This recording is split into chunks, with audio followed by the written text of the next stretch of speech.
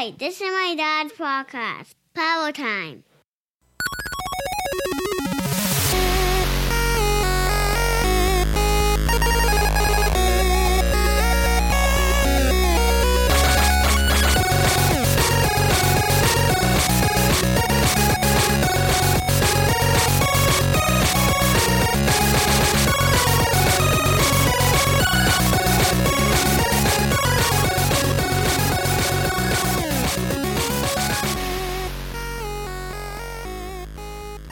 What's up, Power Players? Welcome back to the Power Time Podcast. This is an audio program for gamers of all ages. My name is Tom Tate. I will be your host and guide, taking you on a journey through the history of Nintendo, one issue of Nintendo Power Magazine at a time. Join me as we reflect fondly, or maybe not so fondly, on the music and the memories from the Nintendo and Super Nintendo Entertainment Systems. In this episode, we are going to dust off that flux capacitor and get ready to flash back to April of 1991 with the release of Volume 23 of Nintendo Power. Let's take a look at what was going on back at this time. April 7th, 1991, for the third week in a row, Teenage Mutant Ninja Turtles 2, The Secret of the Ooze, tops the box office.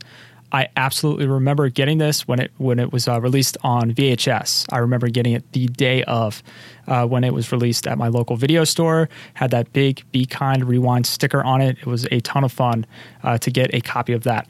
April 16th, 1991. For all my grunge fans out there, I'm a big rock guy myself. Temple of the Dog. This was a supergroup, Temple of the Dog, members of Soundgarden and Pearl Jam. They released their debut and only album, Temple of the Dog. April 26th, 1991, the sitcom Dinosaurs premieres on ABC. And I can only assume that this was during the TGIF lineup. This was a very quirky series, and I'm starting to see it pop up in Hulu ads.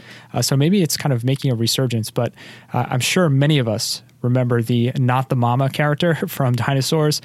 Great show. And when you think back on the 90s, I definitely, personally, I think of that ABC TGIF lineup, Full House, Family Members, Step by Step, and Dinosaurs fit right in with that. So this was not only a golden era for TV and music and film, my friends. This was also a golden era for video games. The console wars are about to ignite as Sega has already unleashed the Sega Genesis and is preparing for the impending release of Sonic the Hedgehog. It's not yet released. It's going to be released in the coming summer months. And Nintendo, of course, has been teasing the release of their latest console, the Super Nintendo Entertainment System. We've seen that from issue to issue over the past couple of episodes of the show. So with that in mind, let's take a look at what some may consider the calm before the storm in Volume 23 of Nintendo Power. We also have some commentary in this particular episode from Nintendo Force contributor Tony Ponce. So stick around. This is going to be a fantastic ride through the history of Nintendo. As we always do, let's kick off this episode by taking a look at the cover.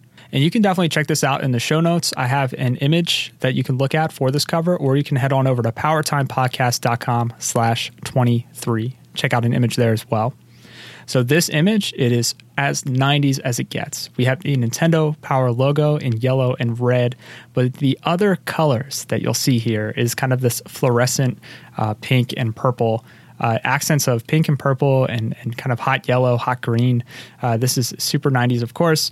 We have Power Blade, Alienated Computers. That's the big headline. We have an image of a robot kind of character who is throwing what looks like a metal or steel boomerang. He's standing on kind of a grid of lasers, very geometric. Again, very, very 90s feel to it. In the background, we kind of have a pixel art type of background, looks like actual assets from the game. We also have these firework images, which I can only assume are explosions. We saw the exact same images repurposed from the last cover, which was Metal Storm. Other headlines here, we have Super Hits, Monopoly, Swordmaster, Scat, SCAT, plus we have Game Boy, Giant Special Section. We have the official Nintendo seal of quality, and of course, down at the bottom, we saw some variants here with the tagline for the actual magazine, but here we have the source for news and strategies straight from the pros. So we saw it move back to the old tagline, still $3.50 in the United States and $4.50 in Canada. Turning the page for Powerline, which is kind of a quick letter from the editor, we hear a little bit about Power Blade. It's a little bit Mega Man, a little bit Rambo, a little bit Operation C with some Terminator thrown in, but it's still its own game. So a pretty awesome description here. Definitely sums it up. It's going to be kind of a amalgamation of all these different franchises and games and experiences. So I'm excited to learn about Power Blade. Turning over to the table of contents, you'll see that we'll also hear about Totally Rad, Swordmaster, SCAT, Monopoly, which we've already mentioned. We have this big Game Boy section. We'll touch on all of these games like Mickey's Dangerous Chase. We have WWF Superstars, Pac-Man. Of course, we have all the mainstays, Howard and Nestor, Classified Information, Counselor's Corner. The special reports, we've been hearing these kind of technical special reports. This one is actually on developers. This is called The British Invasion. We'll hear about different developers from the UK. And then in the info zone, we have special announcements, players poll, bulletin board, and information about the next issue. So let's just jump right in. We're going to travel to New Earth as we revisit this issue's featured game.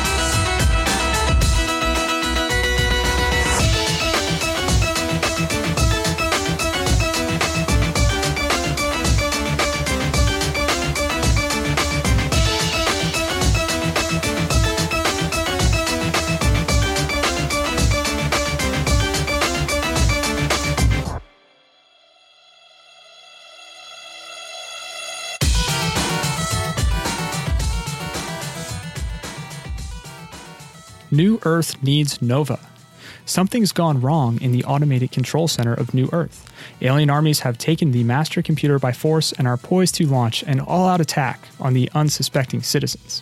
As Special Agent Nova, you have been called to eliminate the alien menace and restore order to New Earth.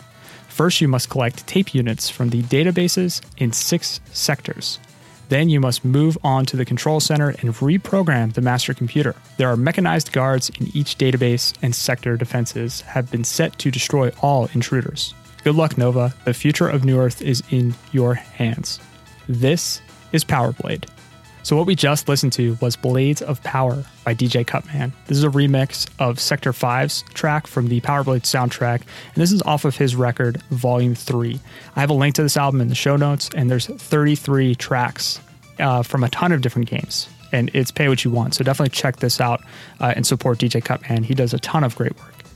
So let's talk about the Power Meter. The Power Meter, of course, is Nintendo Power's scoring system. Power Blade received a 3.7 in graphics and sound, a 4.0 in play control, a 4.2 in challenge and excitement, and a 4.0 in theme and fun. So this is a really good score. This is certainly above average. Utilizes the MMC3 chip. Of course, we talked about the chips earlier in the season. It's a great game, and I'm excited to talk about it. We open up the feature in Nintendo Power by taking a quick look at the world map. This includes 6 sectors that you can select and play in any order. So anyone who's familiar with Mega Man, you would know that you can select whichever level you want to start with. Unlike Mega Man, it doesn't really matter. You don't receive power-ups, so the order doesn't matter so much. So you're not going to use power-ups in one level to better make your way through another level. But it is cool that you have choice. You have options here. We also have a page here that says Nova has the power, and this showcases all the different abilities and weapons that Nova can use.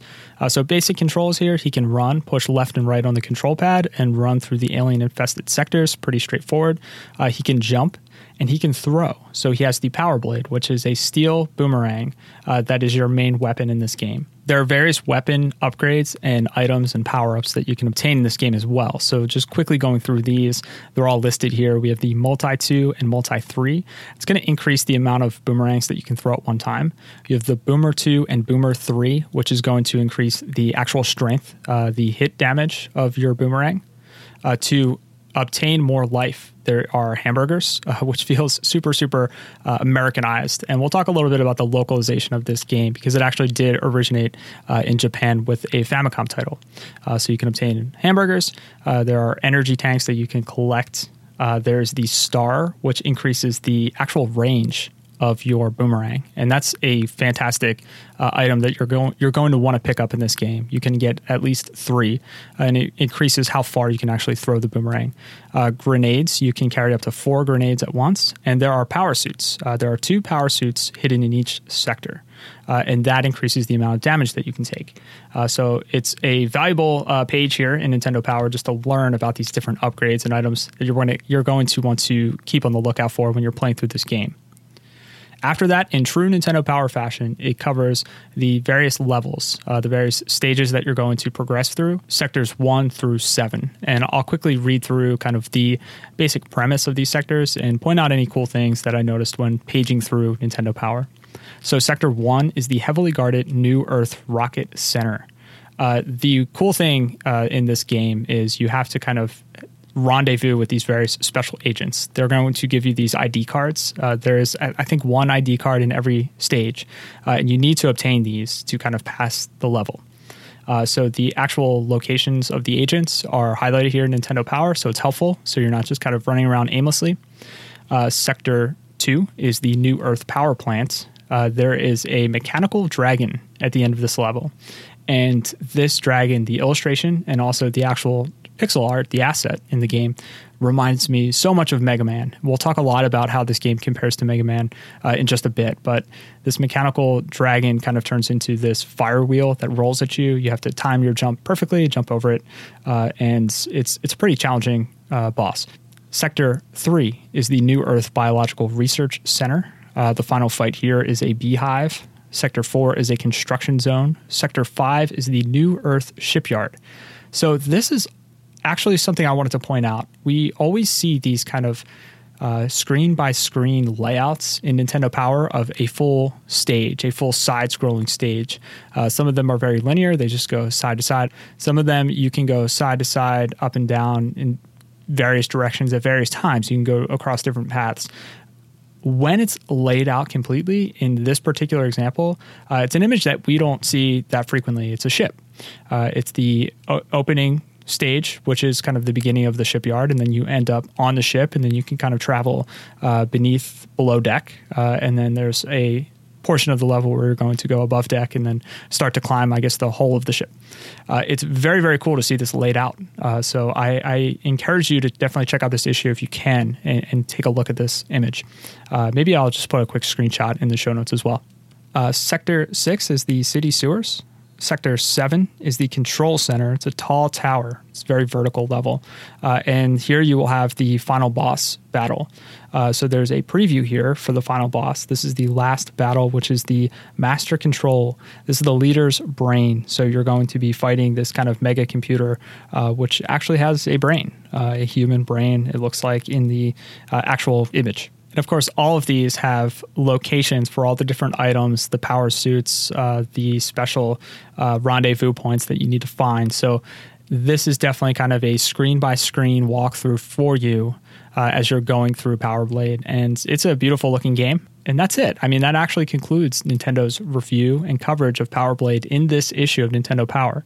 But there's still so much more under the hood to discuss. And this is an exciting game, despite kind of having a quick pass through in Nintendo Power. So we're going to take a quick break. We're going to jam out to some Power Blade music, and we're going to talk about the gameplay and history of this action-packed entry when we come back.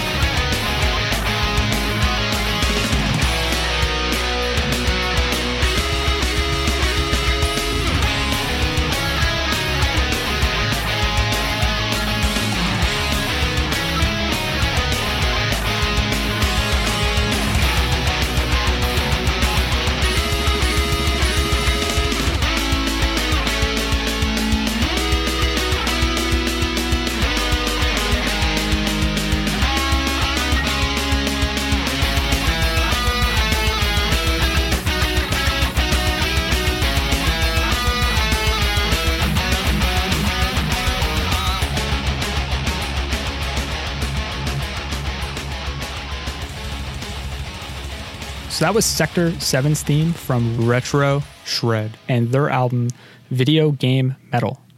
If you're into that, definitely check out the full record. There's a link in the show notes. So I'll link this up, their Bandcamp page, because the whole album is really good.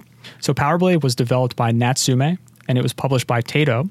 They had an awesome track record on the NES as a whole. So they did Scat, Shatterhand, Shadow of the Ninja. These were games that were developed by Natsume, I believe. And we know that Taito, who also published these games, they were behind games like Bubble Bobble. They published a bunch of NES games later on. So Wrath of Black Manta, and then these rare titles like Panic Restaurant and Little Samson. So they do have a good history on the NES. But the genesis of Power Blade actually starts with its Famicom counterpart, Power Blazer. I first learned about Power Blazer in a recent interview with Nintendo Force contributor Tony Ponce, and I shared this interview last week on the show. So if you want to listen to the full unedited interview, check that out in the archives. I'll link to that as well. But let's hear a quick clip from Tony as he talks through the differences between Power Blade and Power Blazer. Power Blade, and there was also a sequel, Power Blade 2. What we got in the States was completely different than what Japan received, which is the game I grew up with. It was called Power Blazer. It shared the music, same music, some background elements, and some enemies. But other than that, everything was overhauled. The heroes changed. In Power Blade, it was this Arnold Schwarzenegger knockoff. And the game was very non-linear. You had to explore trying to rescue these hostages and getting keys to access other parts of the levels. Power Blazer was a straight-up Mega Man clone. The hero, it was just Mega Man in a black wife beater, and the levels were straight, linear, and it was a little bit janky. They cleaned it up for the States, and they gave the character of that game, Nova, more mobility. He could throw his boomerang in all directions, whereas in Power Blazer, the dude Steve, that's his name, Steve, just throws it straight forwards and back. Tony also has another great article on Power Blazer on Destructoid, which I'll link up. He goes way in depth into what made Power Blazer such an interesting game. And it is indeed a very, very interesting game. The game itself, it was released in 1990 on the Famicom. And as Tony mentioned, you control Steve Triber, who is a short and stout little soldier who's wearing a blue helmet, not unlike Mega Man. You access a stage select screen and you travel through some fairly linear platforming stages, shooting your boomerang at different enemies. This boomerang, the Power Blazer, you shoot them at mechanical enemies, some of which resemble actual animals. Also not unlike Mega Man. There's one challenging platforming section in this game with vanishing blocks. It's kind of unforgiving. Not unlike Mega Man. As if that wasn't enough, I was completely shocked, or maybe not so shocked, to learn that Steve could also collect energy tanks to refill his health. Yes, not unlike Mega Man. In fact, it was really hard for me to find a review or anything written about this game that didn't compare it to Mega Man or call it a straight-up clone. It gets criticized frequently, not for being a clone, but for difficult jump mechanics and the limited direction that you can throw your boomerang. But given the popularity of Mega Man in the United States as well, I'm sure it made sense financially just to bring this over to the States. And typically we do see ports get a fairly straightforward translation from Japan to the US. And we see some slight tweaks, but rarely do we see like a full overhaul. And I feel like we saw a pretty substantial overhaul with this game. Even Super Mario Bros. 2, which we've talked about on this show, it didn't change too much from its Japanese counterpart, Doki Doki Panic. Though with Power Blazer, there must have been a smart individual or maybe just a smart team. I couldn't find the exact details. I couldn't find who decided that it would be a worthy investment to refine the gameplay, refine the story, and the graphics for the Western market. I've heard mentions of this, but I couldn't find the actual history behind it. So if you're an expert on Power Blazer and the kind of translation and localization of Power Blazer to Power Blade, definitely hit me up. You can email me at tom@powertimepodcast.com. And it's through this localization effort that we get a completely reworked experience with Power Blade. The biggest difference is the replacement of Steve with Nova, who looks shockingly like Arnold Schwarzenegger from his films of that era, like Terminator. In fact, there's this story that Mike Winterbauer, who's the artist who designed the cover for Power Blade, he designed a bunch of great covers back in this era. He was contacted by presumably Arnold's legal team, but he was able to refute the claim because he typically dressed up as the character. He took photos as a reference, and he used this photo while he was painting the cover for this. And the cover for the game is super iconic. It features this painting of an Arnold-looking guy holding a steel boomerang. It's great. And I actually found a great interview with Mike Winterbauer where he was asked specifically about this. And he said, "The cover of Power Blade is a self-portrait of myself, and I smile every time I see the cover. It's not every day you get your portrait on the cover of a classic game box. When the cover published, I received a letter from copyright lawyers asking what reference I used to paint from. I sent them the picture of myself holding a T-square, and that was the end of it." I'm going to link to this full interview on retrogamegeeks.co.uk. Winterbauer actually recently, October of this year, he tweeted an image of the reference photo side by side with the box art. And that was just a few weeks ago. So I'll link that tweet up because it's great to see those side by side. The other differences with Power Blade and Power Blazer are mostly gameplay differences. I found that Power Blade does a lot of things right, especially in areas where Power Blazer missed the mark. The difficulty seems much more manageable. Power Blazer is a game that is definitely Nintendo hard, quote unquote Nintendo hard, but Power Blade felt a bit more reasonable. The main reason for this is they have multi-directional boomerang throwing in Power Blade. This is a surprising change that makes a huge difference in actually playing the title. Rather than being limited to just throwing the boomerang left and right, you can throw the boomerang in, I can't actually remember if it's 5 or 8 directions, but it's a lot more, and it definitely expands the scope of play, and it makes certain enemies that are hard to hit much more easier and reasonable to hit, which makes the game just that much more enjoyable to play. The levels or sectors in Power Blade were also significantly retooled compared to the stages in Power Blazer, and by most accounts for the better to allow for more exploration and choice. I didn't actually play Power Blazer, but I watched a ton of YouTube videos, and it looks like the jumping mechanics have also been improved in Power Blade. This would also make for a more enjoyable platforming experience. The music is another highlight of this game in both versions.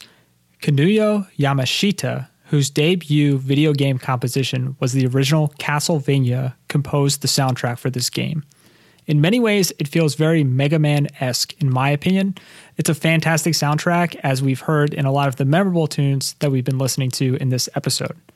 So we're going to listen to one more. Let's listen to Sector 6 as remixed by Hyde209. And when we get back, we'll check out some commentary on this game from myself and also from others.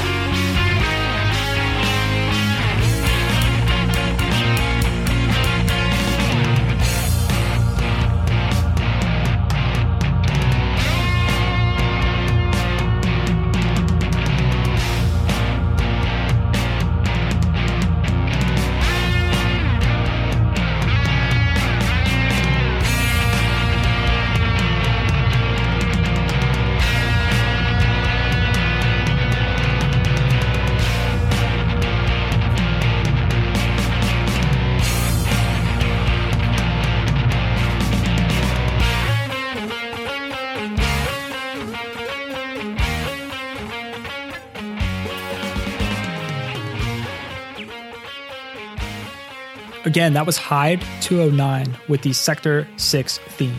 So I want to quickly share just my thoughts on this particular game, and then also share some thoughts from others that I gathered from around the web and also in various books.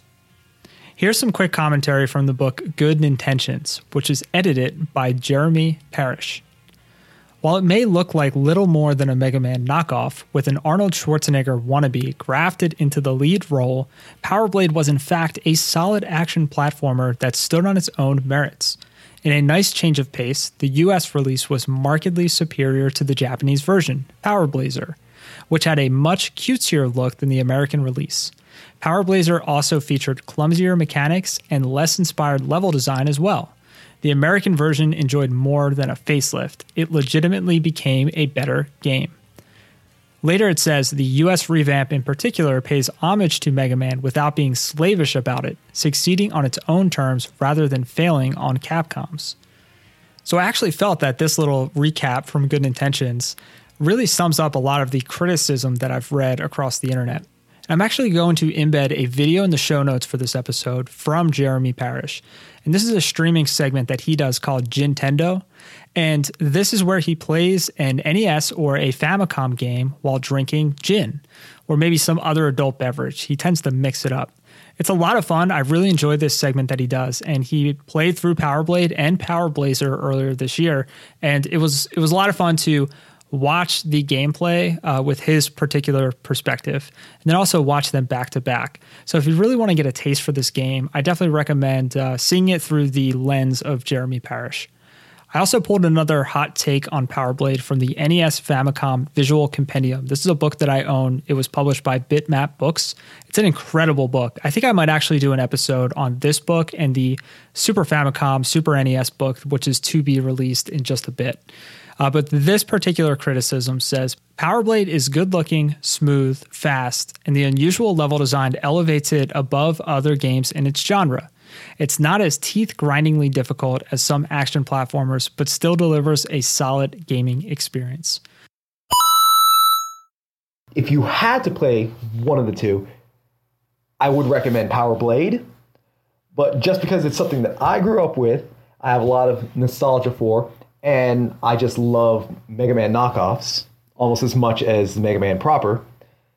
That's what I would personally go back to. And I would love, it's always been a dream of mine too, because Taito property is a Taito property, and it's currently owned by Square Enix. They own all the Taito IPs. I would love to be able to buy that IP from Square Enix just so I can go, okay, now, somebody make a new game. Go. So all in all, there's a lot of positive recommendations for this game. I missed this game as a kid, along with Metal Storm and the next episode's featured game, Vice Project Doom. But as I'm seeing this trio of featured games in Nintendo Power, they kind of represent an underappreciated wave of third-party hits that maybe they flew under the radar, or maybe they're just not as fondly remembered as the Super Nintendo hype started rumbling around this exact same time. I went back and I played Power Blade, and I had such a blast playing this game. It's a really fantastic game. And I started playing Vice Project Doom for the first time, and I had the same sentiment. And maybe you could say the same thing for Star Tropics, which we covered earlier this season. It's possible that we're already starting to see the shadow of the Super Nintendo eclipse some of these really compelling game experiences on the NES. Now we'll be seeing more NES games released well into 1994, and many of them are incredible. But in terms of memory, I think this 1991 period kind of represents a sort of fog where the Sega Genesis and the Super Nintendo took the attention off of some very merited, well-deserved games, despite these games being featured on Nintendo Power's covers. But what do you think? I would love your feedback on these games. Did you play these games growing up? Do you remember renting them, purchasing them, maybe playing with a friend? Do you remember these fondly, or do you feel like this era of NES games should be forgotten? Let me know. You can tweet me at YoPowerTime, YoPowerTime, or you can email me at tom@powertimepodcast.com. But we're going to keep this episode rolling. We're going to wrap things up with Power Blade. We've got some featured games to cover, starting with Totally Rad. studying magic seemed like a totally rad idea to young Jake from Southern California. Under the tubular tutelage of the great Zebediah Pong, lessons were going well until totally grotesque creatures from the underworld attacked. Now Jake is the only hope for salvation of the surface world. Jake isn't defenseless, though. He has learned many spells: healing, time warping, transforming, and energy blasting. His skills will be tested in 12 sections of running, leaping, and flying action. And wait till you get a load of the size of the subterranean leaders. They're totally titanic. This is Totally Rad by Jaleco. It was developed using the MMC3 chip. 3.7 graphics and sound, 3.3 play control, 3.6 challenge and excitement, and 3.7 theme and fun. So again, we have an above average title here that's being reviewed in Nintendo Power. We see maps for all 12 areas of the game. We see tips and tricks for how to progress through. To know what a spell does in this game, to know what it does and how to use it, it kind of requires a little bit of background knowledge. And this might be in the instruction manual, but here it says that you have to press start to bring up the subscreen, then press A to select the spell, and then press up and B to activate it. So it definitely shows that, games, they weren't very intuitive. I'm sure this game didn't have a instructional tutorial level the way that a lot of games do, as they hold your hand and kind of walk you through the basics of the game. Maybe it does. I don't recall playing Totally Rad. I'm going to go back and play it because the graphics look really, really great. The game looks beautiful. It's definitely one of the better looking NES titles for this time, to be sure. The enemy sprites look really cool. I think this is what they were referring to. Very large bosses, very cool looking enemy sprites, kind of reminiscent of some of the later NES games that really start to push the hardware. So by all accounts, Totally Rad looks like a great game. Dare I say, it looks totally rad. So if you have fond memories of this game, definitely let me know. The next game is Swordmaster. And Swordmaster is kind of a dueling swordsman game. This was developed by Activision. 3.4 graphics and sound, 3.3 play control, 2.9 challenge and excitement, and 3.1 theme and fun. So this is a little bit more on the average side, just going off of these scores. Here, there's 3 basic attack techniques and 2 defensive stances of combat to fend off enemies. So this is true swordplay. We have the overhead stroke, the sidearm thrust, and the low thrust. You can jump in this game. And then for defense moves, you have the high shield and the low shield.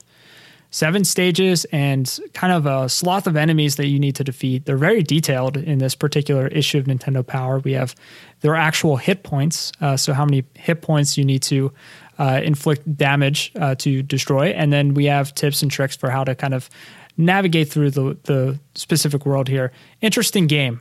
This definitely looks like an interesting game. And then one of my favorite games covered here is SCAT, S-C-A-T, Special Cybernetic Attack Team, where no man has gone and lived. The Special Cybernetic Attack Team, or SCAT for short, is on a desperate mission to save Earth. Sound familiar? Natsume's first release of an NES game in America doesn't break any new ground in the storytelling, but the 5 blistering levels of action and exciting 2-player option will keep action fans glued to their TVs. So this is great because the 2 characters that are listed here, again, this is another Natsume title here, so very similar to Power Blade. And we've already talked about this Arnold Schwarzenegger-like character in Power Blade. And here we have the main character of SCAT is Arnold. He was an average Joe before the president called. Now with cybernetic enhancements, he is more dangerous than any man on Earth. And the other second player that you could select is Sigourney, who looks a lot like Sigourney Weaver. She is the match of any man or alien, a master of weapons and tactics, and her bionic abilities are more than skin deep. So this game is literally pulling from American action films, story-wise, and also the characters as well. So really, really interesting. The score here, we have 3.6 graphics and sound, 4.1 play control, 3.4 challenge and excitement, and 3.1 theme and fun. The screenshots definitely make this game appear to be like a Contra type game. And that makes sense. It's 2 players, which makes it even more Contra-ish. But this is a really, really fun game. It's a lot of fun to play. I wish we had more time to go into it, talk a little bit more about it, but we're going to keep this episode rolling. And that's actually a good spot. We'll take a break for a music interlude. See if you can guess what game this is from. It's a rare one. You're only going to know it if you owned it.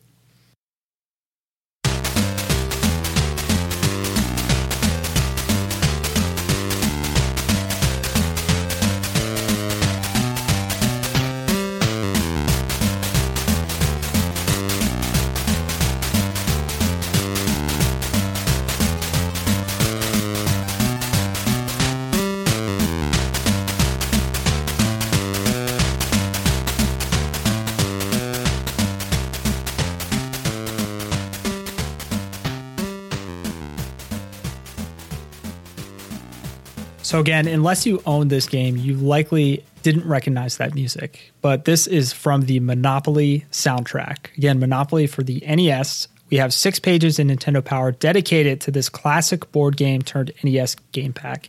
Mostly screenshots of this game's lackluster graphics in this section, but all the text is fun facts about Monopoly and its game history and general tips for playing and winning.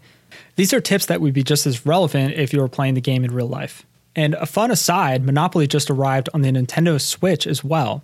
And just a quick plug for one of my favorite podcasts. If you haven't checked out Run, Jump, Stomp's Switchcraft, it's the absolute best source of news and commentary for the Nintendo Switch. So definitely check that out. I'll link to it in the show notes. And we actually had Bill from Switchcraft on the show. He was on one of these Summer of Streaming interview episodes. Definitely worth going back and checking out if you didn't listen to any of those interviews. But there is a point here relevant to Monopoly. The game itself on Switch, Monopoly, is $40. And every time that Monopoly comes up on Switchcraft, it is so great to hear the passion in which Run, Jump, Stomp criticizes the insanity of that pricing.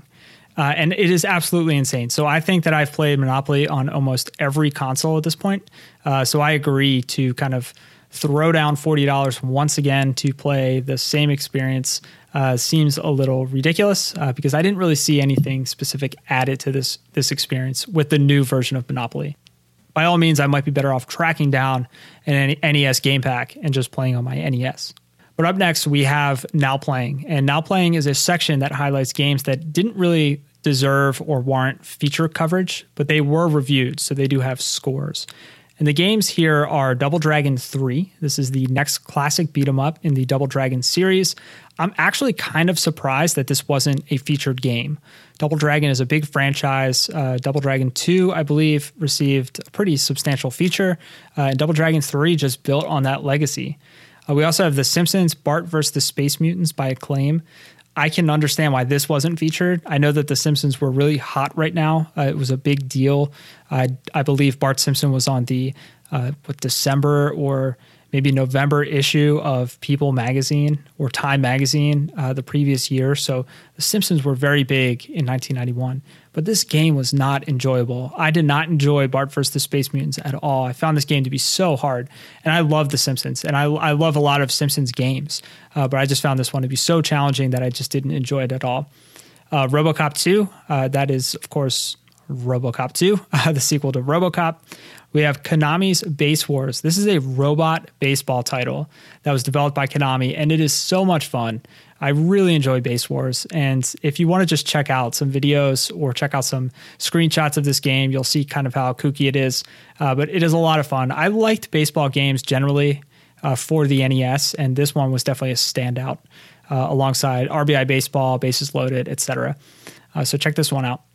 Next, we have The Uninvited, which I didn't play, but this is a Shadowgate-like first-person adventure game. It is by Kemco Sika, who also did Deja Vu and Shadowgate, of course.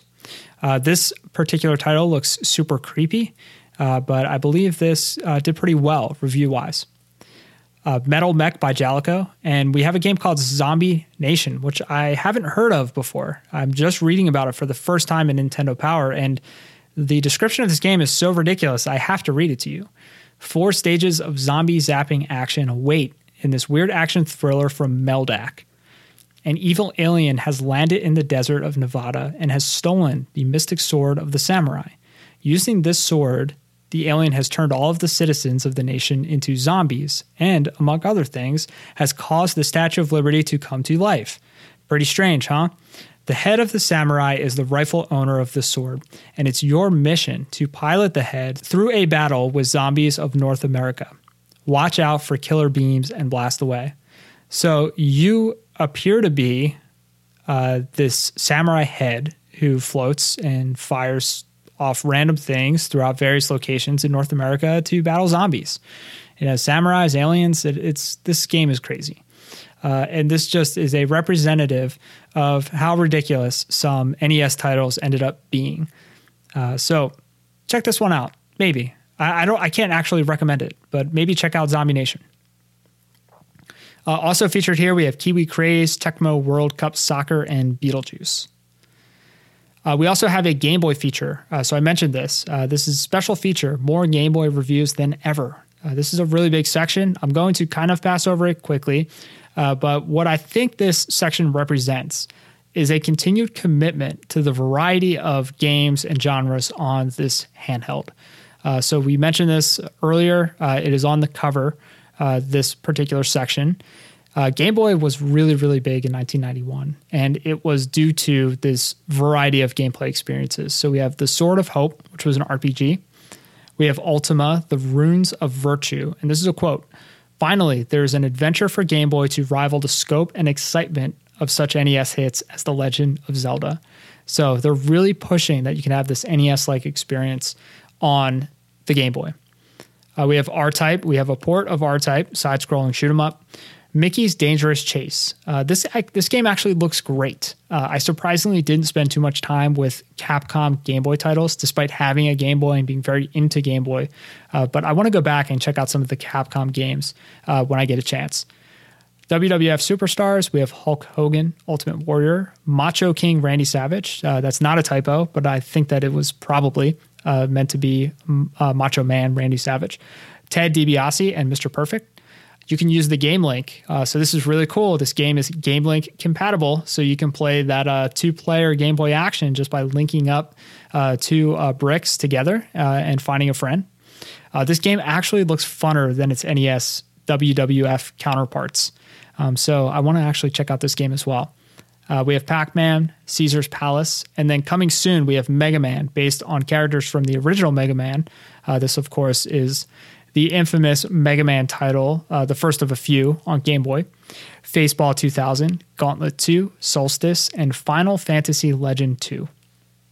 All right, moving on to our next segment of the show, we have previews. Previews now really consist of Pack Watch. This is where we kind of get a look into the future of NES game packs. We have Vice Project Doom, and we're going to be talking about this game extensively in the next episode, so I'm not going to cover it too much. The graphics look super impressive. Here it says it combines Spy Hunter style driving, Operation Wolf style first-person view, and side-scrolling action. Really, really fun game. I'm having a blast. I'm playing through it right now. Can't wait to talk about it and do a little bit of research and share that with you in a future show. Then we have Battletoads. So we learn more about Battletoads here than in any other issue that we've seen. We learn about their special moves. We learn about this unique story that we'll hear about, the variety of gameplay and the environments. We learn that you can accidentally hit your partners, which is always interesting in a game, two-player game, when you can hit your partner in crime. And we see some more screenshots than we've seen in the past. This is an absolutely classic game from Rare. I'm really excited to dig into this game a few weeks from now. This will be covered in a future issue of Nintendo Power. We also learn about the Lone Ranger, which is based on the TV show. We have Bill Elliott's NASCAR Challenge, Bucky O'Hare, Star Trek, and Tiny Toons all mentioned here. And then we have a little call out here for Treasure Master.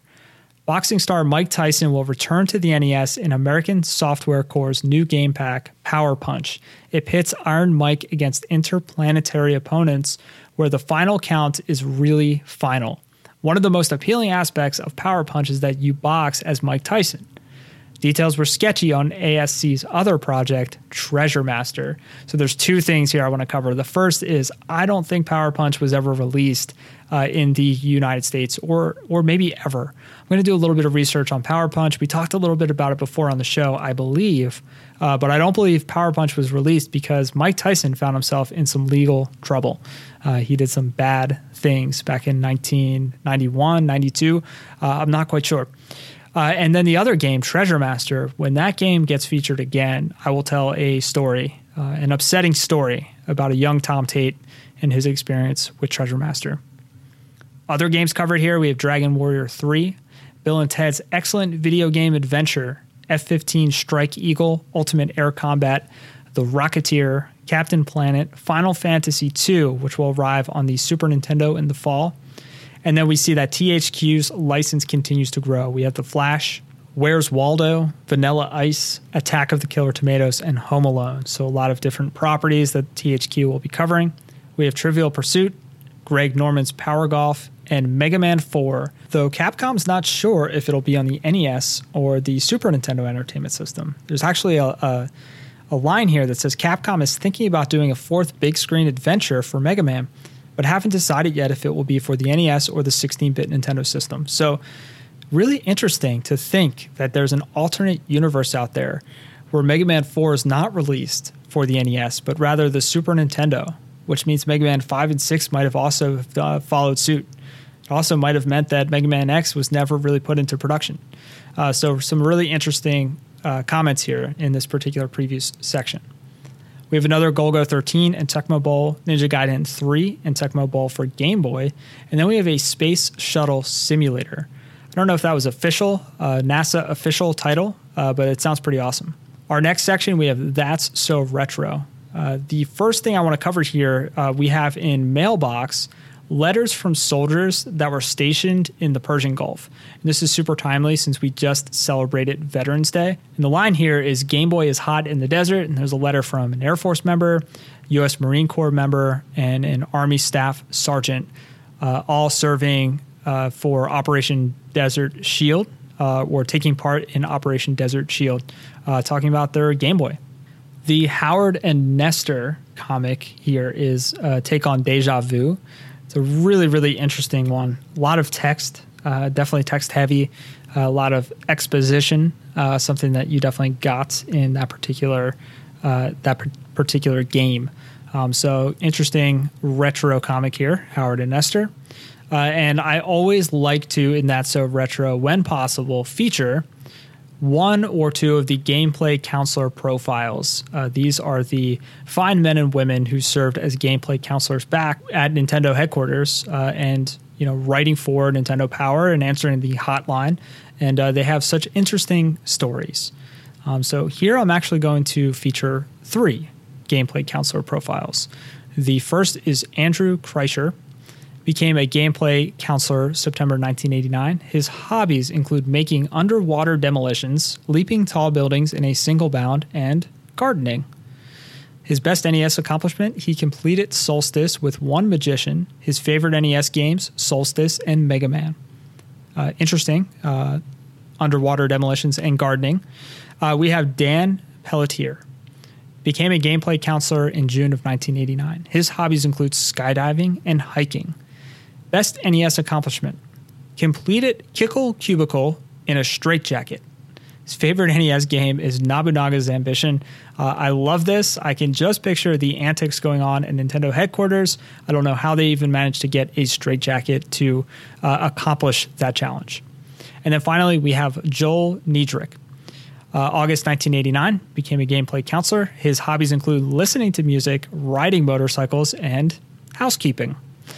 Very interesting suite of hobbies there, Joel. His best NES accomplishment, he finished in first place in Michael Andretti's World GP, and his favorite NES game is Battle of Olympus. So I loved that as well, that, when I'm not listening to music and riding my motorcycle, I'm housekeeping. So Joel, Dan, and Andrew, big Power Time podcast salute to you. Thank you for your years of service. And finally, one retro bit of interest is that the pull-out poster for this issue is Sim City. This is presumably the NES version of SimCity, which we know from the previous episode was never actually released. We talked a little bit about this, and I think there's going to be some history that gets revealed in the coming months. There's been some movement around the NES SimCity history. So I'm going to keep everyone posted on that because it's a really interesting kind of saga. In the next section of the show, we have Are We Having Fun Yet? And I want to kind of quickly touch on this article, The British Invasion, which was a tour of different English developers. This article starts off by explaining the difference between a developer and a publisher. Showcases the volume of great developers in the UK with a map. So we see Rare, one of the first developers outside of Japan. Strong partnership with Nintendo. They developed Slalom, RC Pro-Am, Wizards and Warriors, and they would later develop Battletoads, which we talked about a bit. Software Creations Limited. We have Ocean Software Limited, known for a lot of games based on movie licenses. So you'll recognize them. They did Jurassic Park, I believe. Elite, which also focuses on character license and arcade ports. So all in, there are 11 developers that are listed here. We have Argonaut Software Limited in London, Audiogenic Software Limited in Harrow, Beam Software, which they were opening a British office soon, Elite Systems Limited in Walsall. We have Gremlin Graphics Software Limited in Sheffield, Ocean Software in Manchester, Psygnosis Limited in Liverpool, Rare and Twycross Works, the Sales Curve Limited in London, Software Creations in Manchester, and The Source in West Yorkshire. So if I had unlimited time and unlimited resources, I think a really cool article would be to kind of research and investigate where all these companies and all the different people at these companies are today. Because we know Rare was acquired by Microsoft at one point.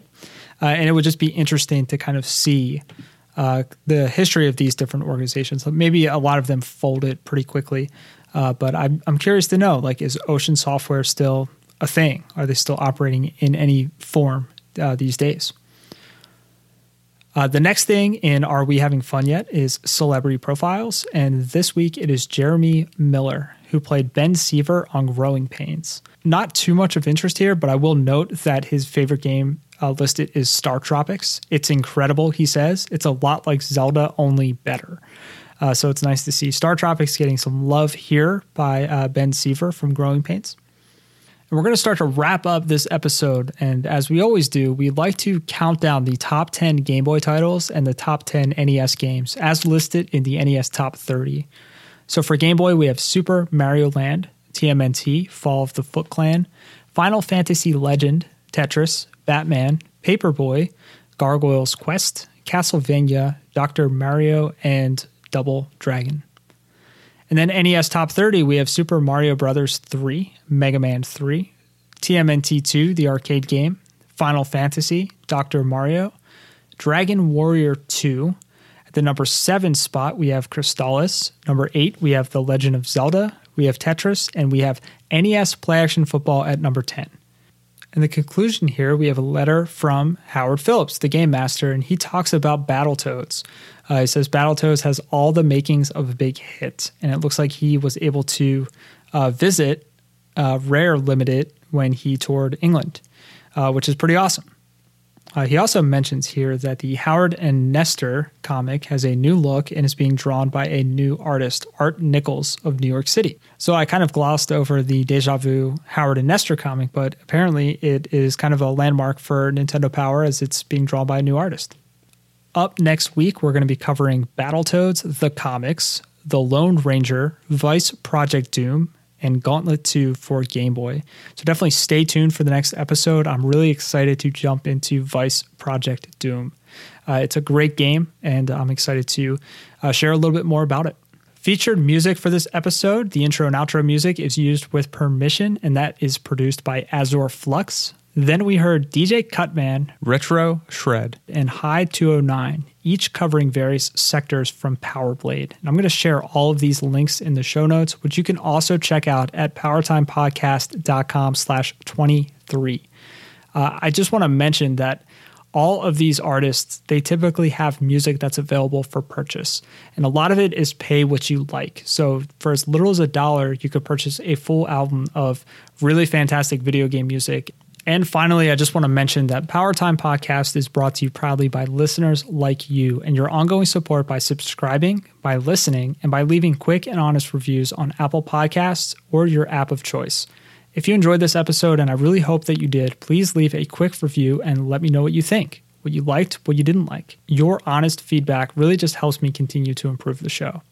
Power Time is also brought to you by early adopting patrons like Jessica and my mom. You know, my mom doesn't even listen to the show, but she was kind enough to plunk down the money to help support things like hosting costs and purchasing music like what you've heard on this episode. I'm still deciding on what Patreon tiers make sense for this community. I'm going to start by sharing some show notes and post through Patreon to patrons only. So if you're eager to throw a few dollars my way, you can head on over to patreon.com/powertime. You can support the show for as little as $1. Though the absolute best way that you can support right now is completely free. And that is to simply share Power Time with a friend or family member who might dig it. You could also post it on things like Reddit or different message boards if you think that there's a community out there that would also enjoy this content. It is 100% free to share the show, and I greatly appreciate it. You can interact with me and the Power Time community through Twitter by tweeting me at YoPowerTime, Y-O Powertime. Hang out on the Discord server at powertimepodcast.com/Discord, where you can talk with me and a few other listeners. I occasionally share some really fun screenshots and discoveries while researching the issues. So anytime I come up with anything interesting or cool, I'll probably post it there quickly. And finally, you can sign up for my weekly email newsletter and get access to a private Facebook group at powertimepodcast.com/unlocked. Well, that's going to wrap up today's episode. I really hope that you enjoyed taking this trip down memory lane and paging through volume number 23 of Nintendo Power and learning a bit about Power Blade and its Japanese origins in Power Blazer. I want to thank you as always for your time and your attention. Stay tuned for the next episode. And as always, keep on playing with power.